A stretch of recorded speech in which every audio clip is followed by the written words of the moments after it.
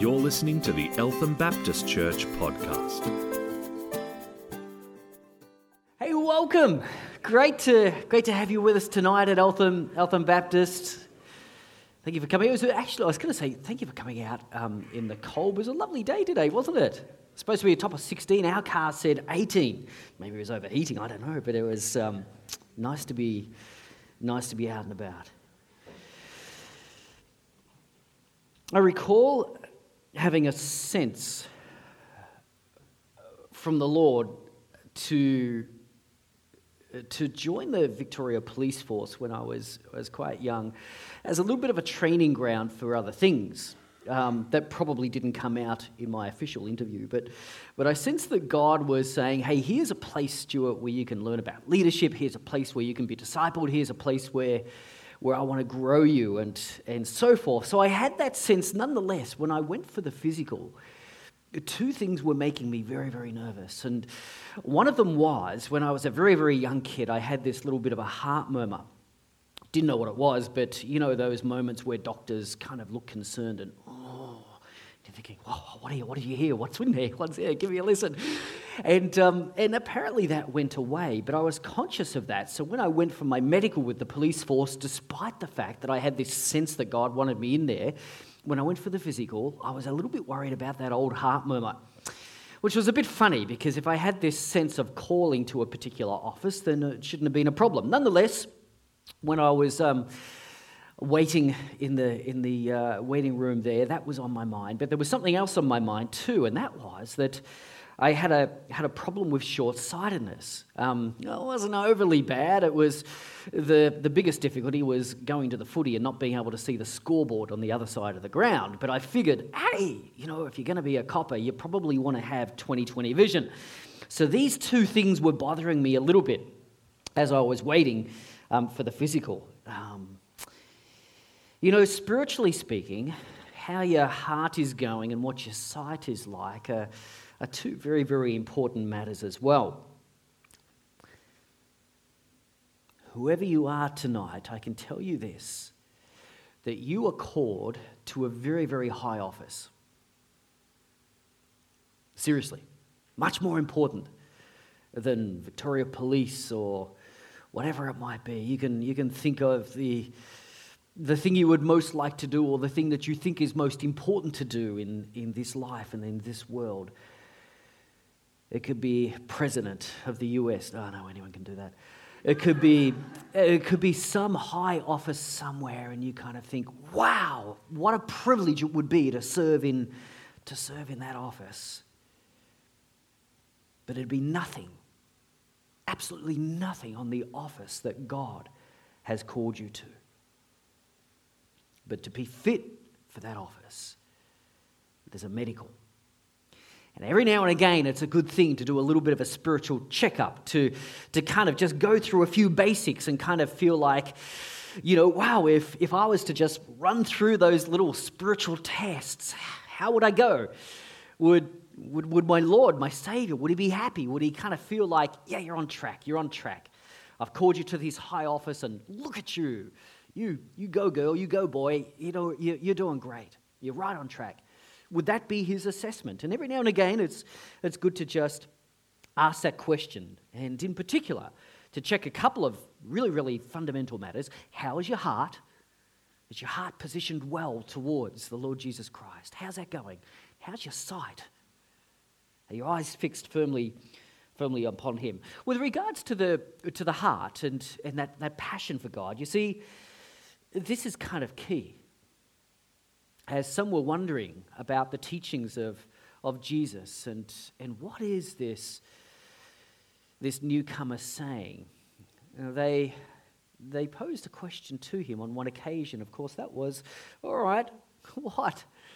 In all the law and the prophets, what is the most important commandment? What is it? What is it? And of course, Jesus answered, well, it's to love the Lord your God with all your heart, your soul, your mind, your strength. To love him with a passion. That's the most important thing. And actually, God got commended for his answer on that occasion. You see, our relationship with God is fundamental to everything. And hey, it goes way, way back to the Genesis story where Adam and Eve would enjoy a walk with God in the cool of the evening. It's the way it was supposed to be. That kind of intimacy was standard. And of course, that got lost, but still we see glimpses of what should be. We hear of a man by the name of Enoch, and Enoch walked with God. His walk was so close with God that one day he just kept on walking. Where's Enoch? I don't know, he went walking with God. It was an intimate walk, and it was a glimpse again of what should be. We have the example of Abraham, who spoke with God as a man and talks with another man face to face. That kind of intimacy. That's what we should expect. We have the example of David, who was called God's friend. Imagine that. Isn't that an honor? What a privilege. Would you like that one? And there it is on your gravestone. Enjoyed coffee, but more importantly, God's friend. Yeah, coffee with God. Relationship with God is absolutely key. It's why matters of the heart are important matters. And I wonder how your heart is today. Would you rate it as a 50 or a 500?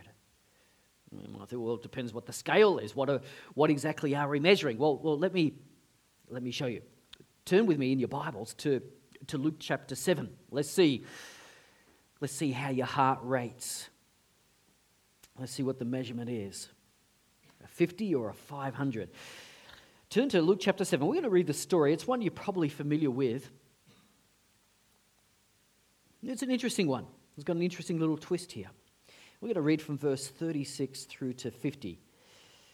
Luke chapter 7, verse 36 to 50. And hopefully this matter of the heart will make sense in just a moment. When one of the Pharisees invited Jesus to have dinner with him, he went to the Pharisee's house and reclined at the table. Now this was, in the culture of the day, this was actually quite common. A teacher comes into town and if you're fairly well-to-do or you hold a certain position or status within that town, then it's a very, very good thing to invite that teacher back to your house. You would throw a little bit of a dinner. Other important people would recline with you at the table. And, if you were kind of a poor person, you might get an invite in, but you would sort of stand at the back. Of course, you wouldn't just sit down with the really, really important people, but you might stand at the back and be able to observe. So Simon decides that it would be a good idea to have Jesus come and dine at his house. Now, there was a woman in that town who lived a sinful life. That can be sometimes code for a bit of a promiscuous woman or maybe even a prostitute. But we know that she'd lived a sinful life, and she learned that Jesus was eating at the Pharisee's house. So she came there with an alabaster jar of perfume. Imagine the cheek here.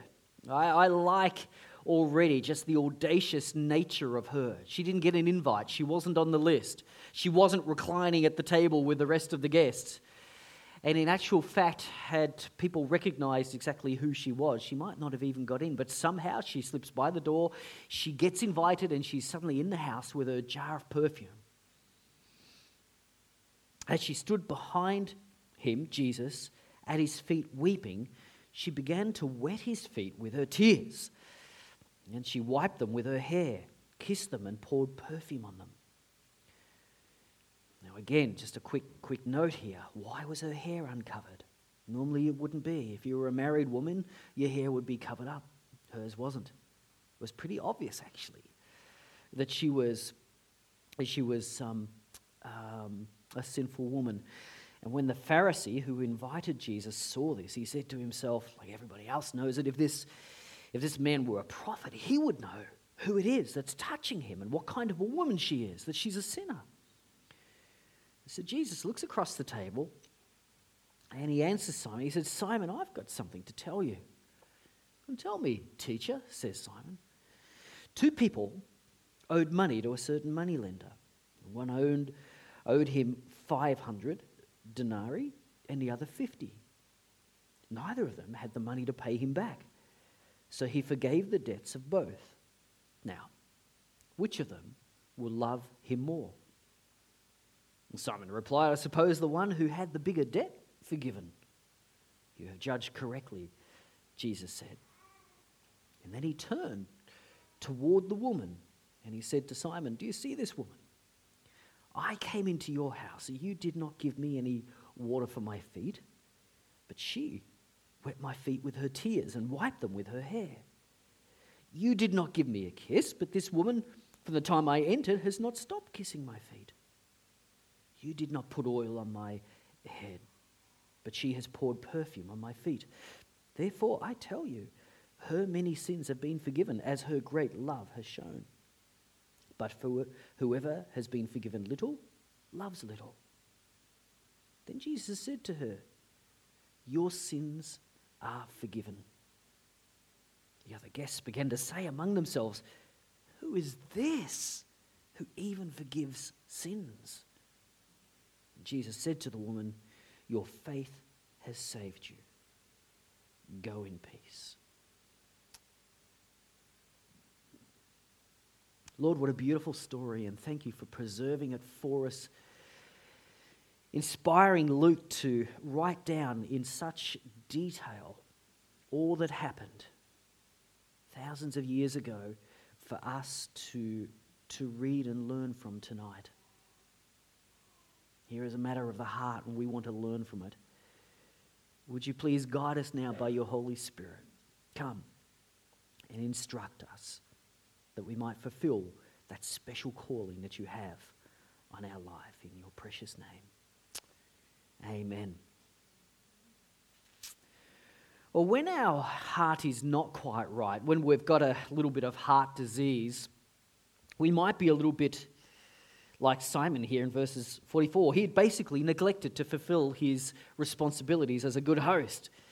He didn't provide water for Jesus' feet. He didn't give him a welcome kiss as he should have done. He didn't anoint his head with oil. He didn't do any of the normal things. There was this neglect there. And that can be a cause of heart disease. For us, it might be a little bit different. It might be, all manner of things. It might be sins that we, even to this day, have not confessed. It might be apologies to people that we have put off. It might be mistakes that we've left covered up. It might be people we haven't forgiven. It might be worries we won't release. It might be conversations that we just won't have, but we probably should. It might be boundaries that we won't surrender. It could be habits that we indulge. It could be pride that we won't admit to. It could be disciplines that we continually avoid. Fears that we have hidden deep within, or affirmations, encouragements for other people that we just won't give. There are so many reasons why our heart can be a little bit diseased and why we have neglected the things of Jesus. But at the end of the day, what it leads to is the same thing: loss of relationship with God. In verse 47, Jesus says it very, very bluntly: "Whoever has been forgiven little loves little." Simon, you do not understand the debt of gratitude that you should have here. Therefore, your love is very little. And sometimes in our Christian walk, we can find ourselves in those places where we forget the debt that we owe God. We forget the cost of the cross. We forget what it is that Jesus has done for us. And it can be easy to do so. But when that happens, we can find ourselves in something akin to a spiritual desert. And there we are. We don't even know the road that is going to lead us out of there. Sometimes the wonder of the cross has actually become a wandering from the cross. The joy of our salvation has simply become a mere contentment with being a Christian, and how privileged is God to have me among his number, because it's kind of building up his stats there, and he needs good stats. He hasn't got enough likes on heavenly Facebook. So we feel we're doing bigger favors for God than he is for us. How easy it is for some of these sort of attitudes to creep in. And very soon we find that, the measure of our heart and our love and our passion for God is not a 500 as it should be. It's just a mere 50. And we can wonder what's happened. What went wrong? Why did we lose our first love? Well, verse 41, Jesus says it clearly. He actually says that neither of them could pay back the debts. But the greater the debt, the greater the sense of love will be from the one who realizes that the debt has been paid. How big is the debt? Verse 42, neither of them could pay it back. It was insurmountable. It was insurmountable. The truth is, both of them were in trouble. Whether it was 50 denarii or 500 denarii, this was insurmountable. They needed somebody to step in. And in verse 50, what is it that saves the woman? Your faith has saved you. Go in peace. Faith in what? Faith in who? Jesus, to remove the debt. She clearly had a debt of 500, not 50. She was the one who owed more. She was a sinful woman, obviously, at least in Simon's eyes. And yet, though her heart might not have been great, her sight was good. You see, whether you're in 50 meters of water or whether you're in 500 meters of water, you need a Savior. And her sight was good. She recognized that Jesus was that person. And the recognition of the debt is something, but the recognition of the one who can remove it is everything. And she saw Jesus, the one who could help the poor state of her soul. She might not have understood everything about Jesus. She might have had a lot of questions, but in him she saw love. In him she saw grace. In him there was an authority, and he was the one that she needed to draw close to in order to remedy the sad state of her soul. She had good sight. She recognized who Jesus was. She knew that in Jesus, he was, as one of the shorter parables of the New Testament share, the Gospels, Jesus, he is the pearl of great price. He was the treasure in a field. Jesus was the good news of the kingdom. He was the messenger from the king who had come to declare peace and a settlement of terms. That's who Jesus was. He was the bridge for the rift between God and man. He was the one who could restore relationship. Yes, he could forgive sin and he could reconcile us to God. This is who Jesus was. And she recognized him as that.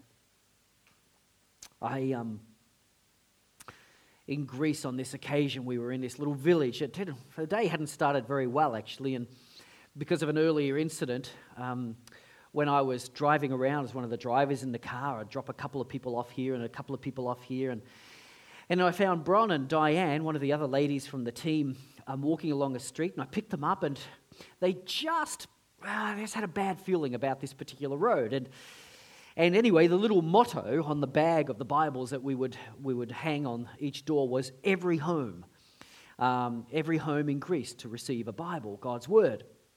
And I said, did you grab that house? And they said, oh, no, the people down the end there look a little scary. And I looked down the road and I think, yeah, I can see why. They're just all staring at us. And yet I thought about the motto, every home, and I thought, I don't know, a little bit of a nudge from God, I'm going to do this. So I said, well, you just rest in the car, a little bit of aircon, it's pretty hot, walking around the streets.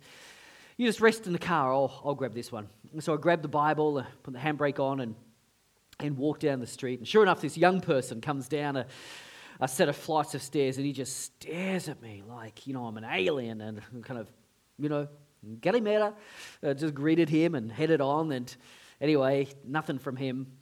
I got down to the end of the street, and there was this gentleman. He didn't look too antagonistic, so I exhausted my Greek on him in 10, 11 seconds.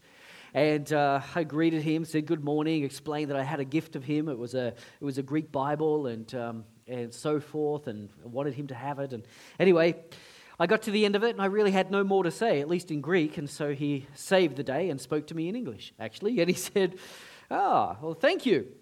He took the Bible and he opened it. And he said, I used to study ancient Greek. And his English was so-so. But I said, oh, wow. And he turned to John 1:1. And he read it and he said, oh, this is a good translation. I said, yes, it is. It's the best we got. And he said, very, very thoughtfully, just looking off into the distance, a hill away was an Orthodox church. And he talked about the problems in Greece. He talked about the the fact that they are not very educated people, the fact that the country is in difficulties and so forth. He seemed to acknowledge that, there were even problems in the church as well. But then he said, but, talking about the center place of the church in that village, he said, but it binds us together. And then he shared a little bit of his testimony in his broken English. And I realized with a glint in his eye and this kindred spirit, I realized here, Anastasia was a genuine brother in the Lord. This is the way he expressed it. He said, God loved me. And I said, yes, he does. And he said, God in me. And I said, yes, in me too. And he said, it's like, and then long pause as he's searching, going through his English vocab. God in me is like, and repeated this about 3 times. I'm so tempted to just fill in the word for him, but just, I'm so glad I waited. And then finally he had it, like sugar. And I said, yes, he is. He's sweet. He said, sweet, like sugar. I said, yes, just like sugar. God in me, like sugar. I thought, what a lovely way to put it. It was an actual profound truth put in very, very simple words. Karl Barth, the brilliant mind theologian, loved to skirt sometimes the boundaries of orthodoxy, but on one occasion he was asked, later on in his latter years, he was asked, Professor Barth, what is the most profound truth you have ever come across? And here in this interview, I guess he could have said many things. He thought for a moment, but then he said, that's easy. And he said, Jesus loves me. This I know, for the Bible tells me so. Now, I guess he said it in German, and I imagine that it still rhymed, it fitted with the English. But he hit the heart of it. He hit the heart of it. Relationship with God. That's what this woman had discovered. She recognized in Jesus that he could make her right with God once more, and she wasn't disappointed. He declared, your sins are forgiven, but he said, it is your faith in me as the one who can restore your soul. It is your faith that has saved you. If you like the difference between Simon, the Pharisee, and the sinful woman, was she recognized who Jesus was. Guess they both knew that they had some level of debt before God. But she was the one who realized not just that her heart condition wasn't terribly good. In fact, it was terribly bad. But she saw in Jesus one who could help her, who could restore to her health, to her soul, a healthy heart. Nothing restores our heart's passion like a fresh recognition of who Jesus is. It is so easy, I guess, to become complacent, to sing the songs, and yes, we love the words, and I know, hey, I'm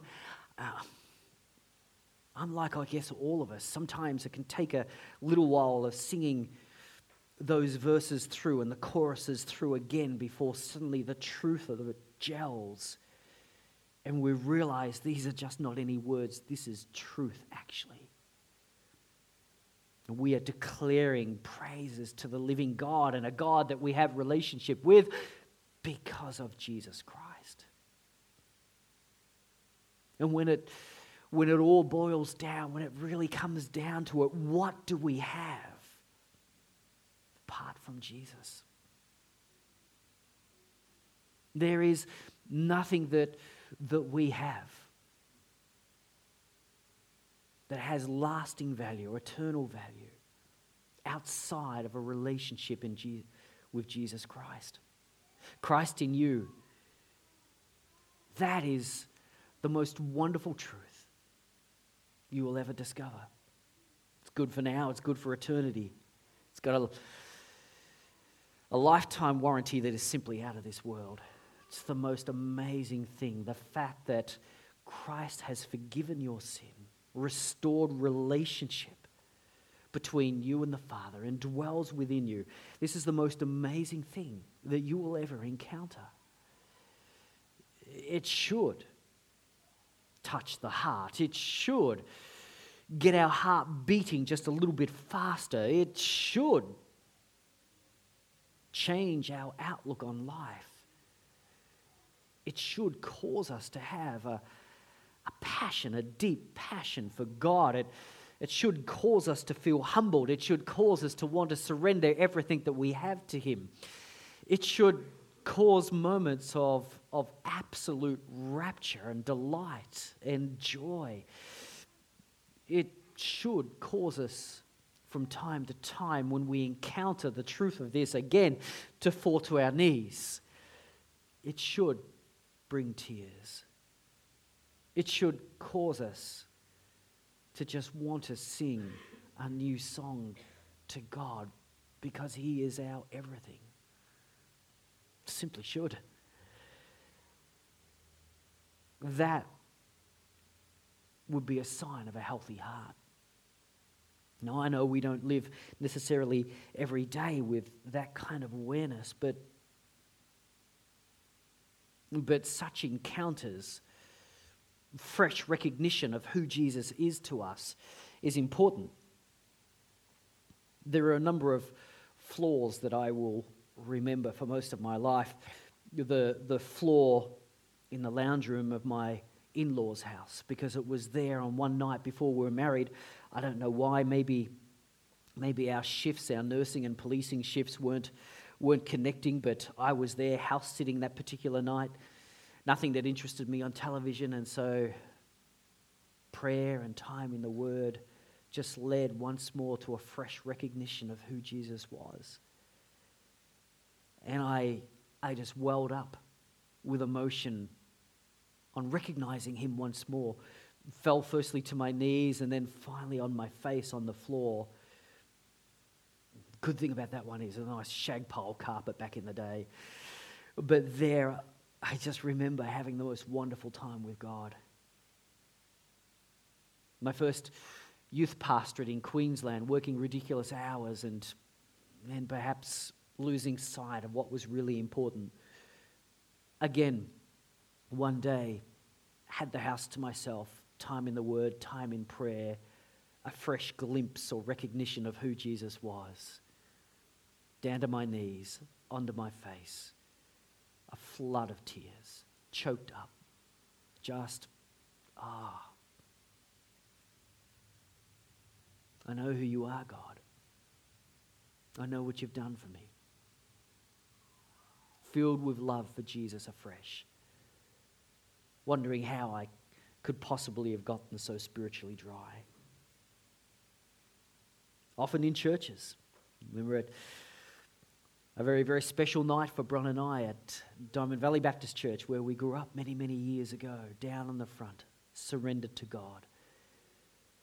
And of course, the carpet here at Eltham Baptist has become very precious to many of them. One of the reasons we never have to steam clean it, actually, is because a number of us have enjoyed time on our face, time on the floor, just time before God, recognizing who He is.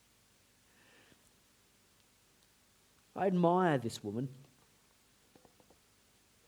Often thought, what was it that, despite her reputation out there in the town, had caused her to be so courageous, so audacious, as to find a way into the house? She knew that people knew. She knew that she wouldn't be the company that people wanted to display. She knew she hadn't been invited. She knew she had been overlooked.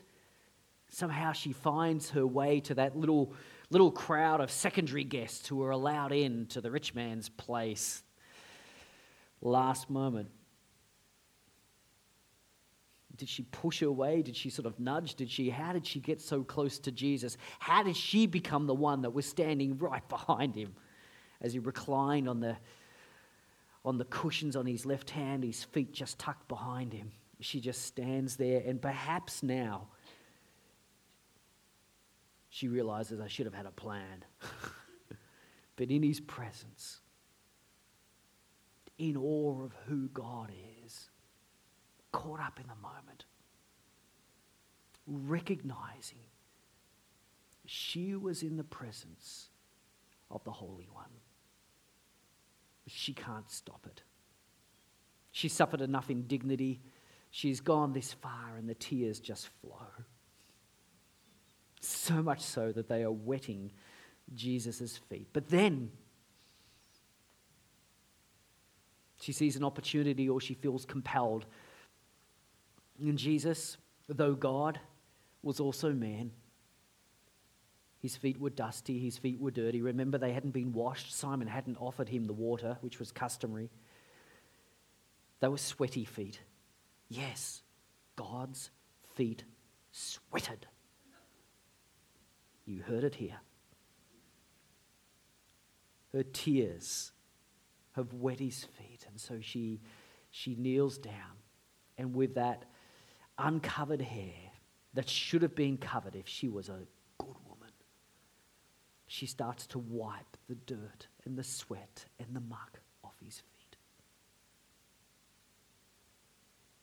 And then she's got that little jar, and she knew that she was somehow going to bless this teacher, this holy person. She knew somehow she would do it.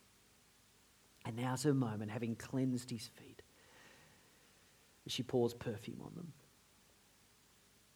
and anoints him and blesses the feet of God. And that story has gone down in history as a beautiful story of someone who recognized the face of God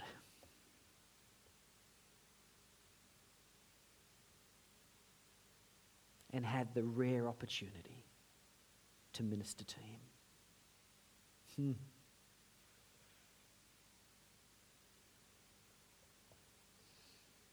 I wonder whether,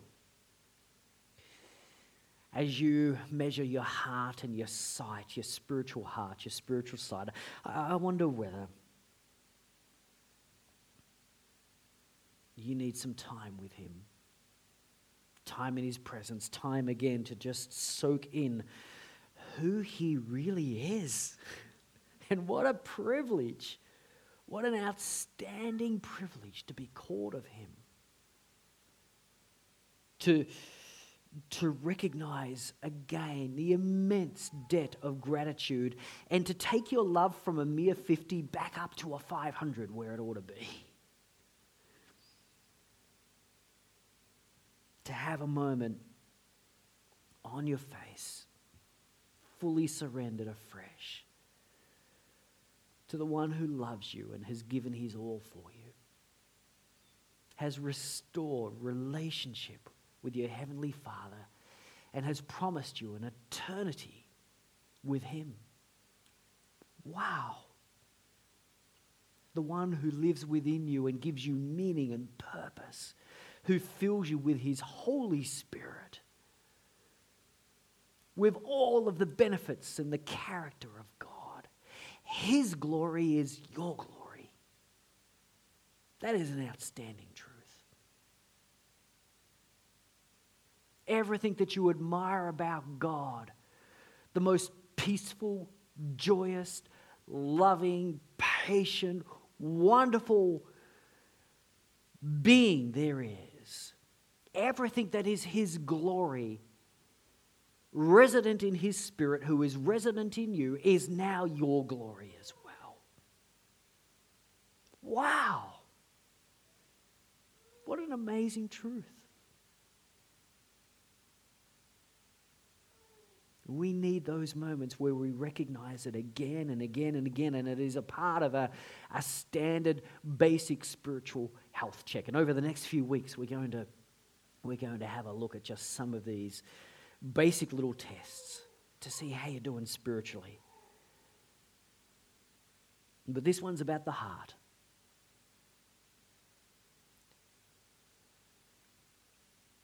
This one's about your passion for God.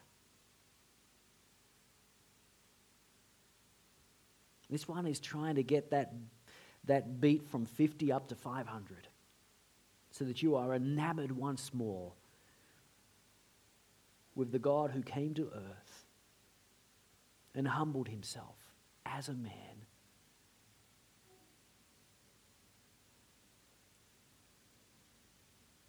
Dying in your place, but not just even an ordinary death, but the humiliating death of the death on a cross. That's our God. That's our Jesus. That's your Jesus. The one who has called you to his high office. And the one that calls you into relationship with him afresh.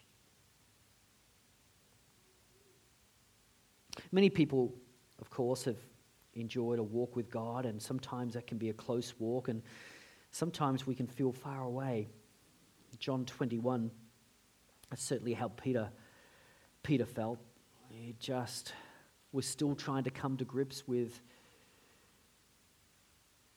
the betrayal of his Saviour and his Lord. How does he live with that? He, Peter, a zealot, zealous for God, sure. He just denied his Saviour 3 times. How do you live with that? What do you do with that? Oh, how do you get restored to God when you failed him that badly? Well, there's that beautiful invitation where Jesus looks him in the eye. Hey, Pete, come on, let's take a walk together. You and I on the beach, 2 of us. Come on, mate. That's the paraphrase. The Greek, it's pedia, boys. Hey, boys, how's the fishing? It was intimate language. And so Peter, strolling with Jesus down the beach, experiences the most wonderful restoration. He had a huge debt. But as the grace of Jesus floods his soul once more, and as they walk along that beach, he was a zealot like he'd never been before. It took him from a 50 to a 500, maybe even a 5,000. And then in the book of Acts, we see a totally transformed man.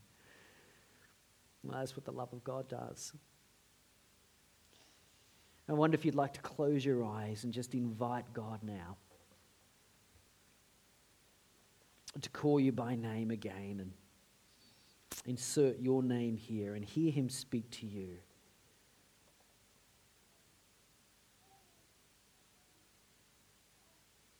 Hey,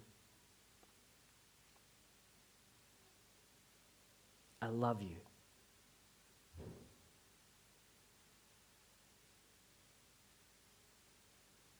I really, really love you.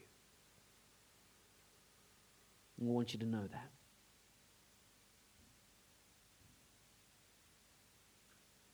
I want us to hang out a whole lot more. I want you to draw closer to me. I want it to be real.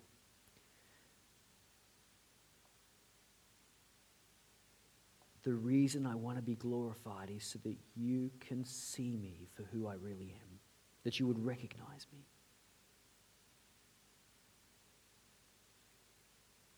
As you do, you will learn to love me more and more with all your heart, all your soul, with all your mind and all your strength. I'll help you fulfill that great commandment. Come, draw close. See me afresh. Know that I love you. Come. You've been listening to the Eltham Baptist Church podcast. If you'd like to hear more or simply pay us a visit, go to www.elthambaptist.net.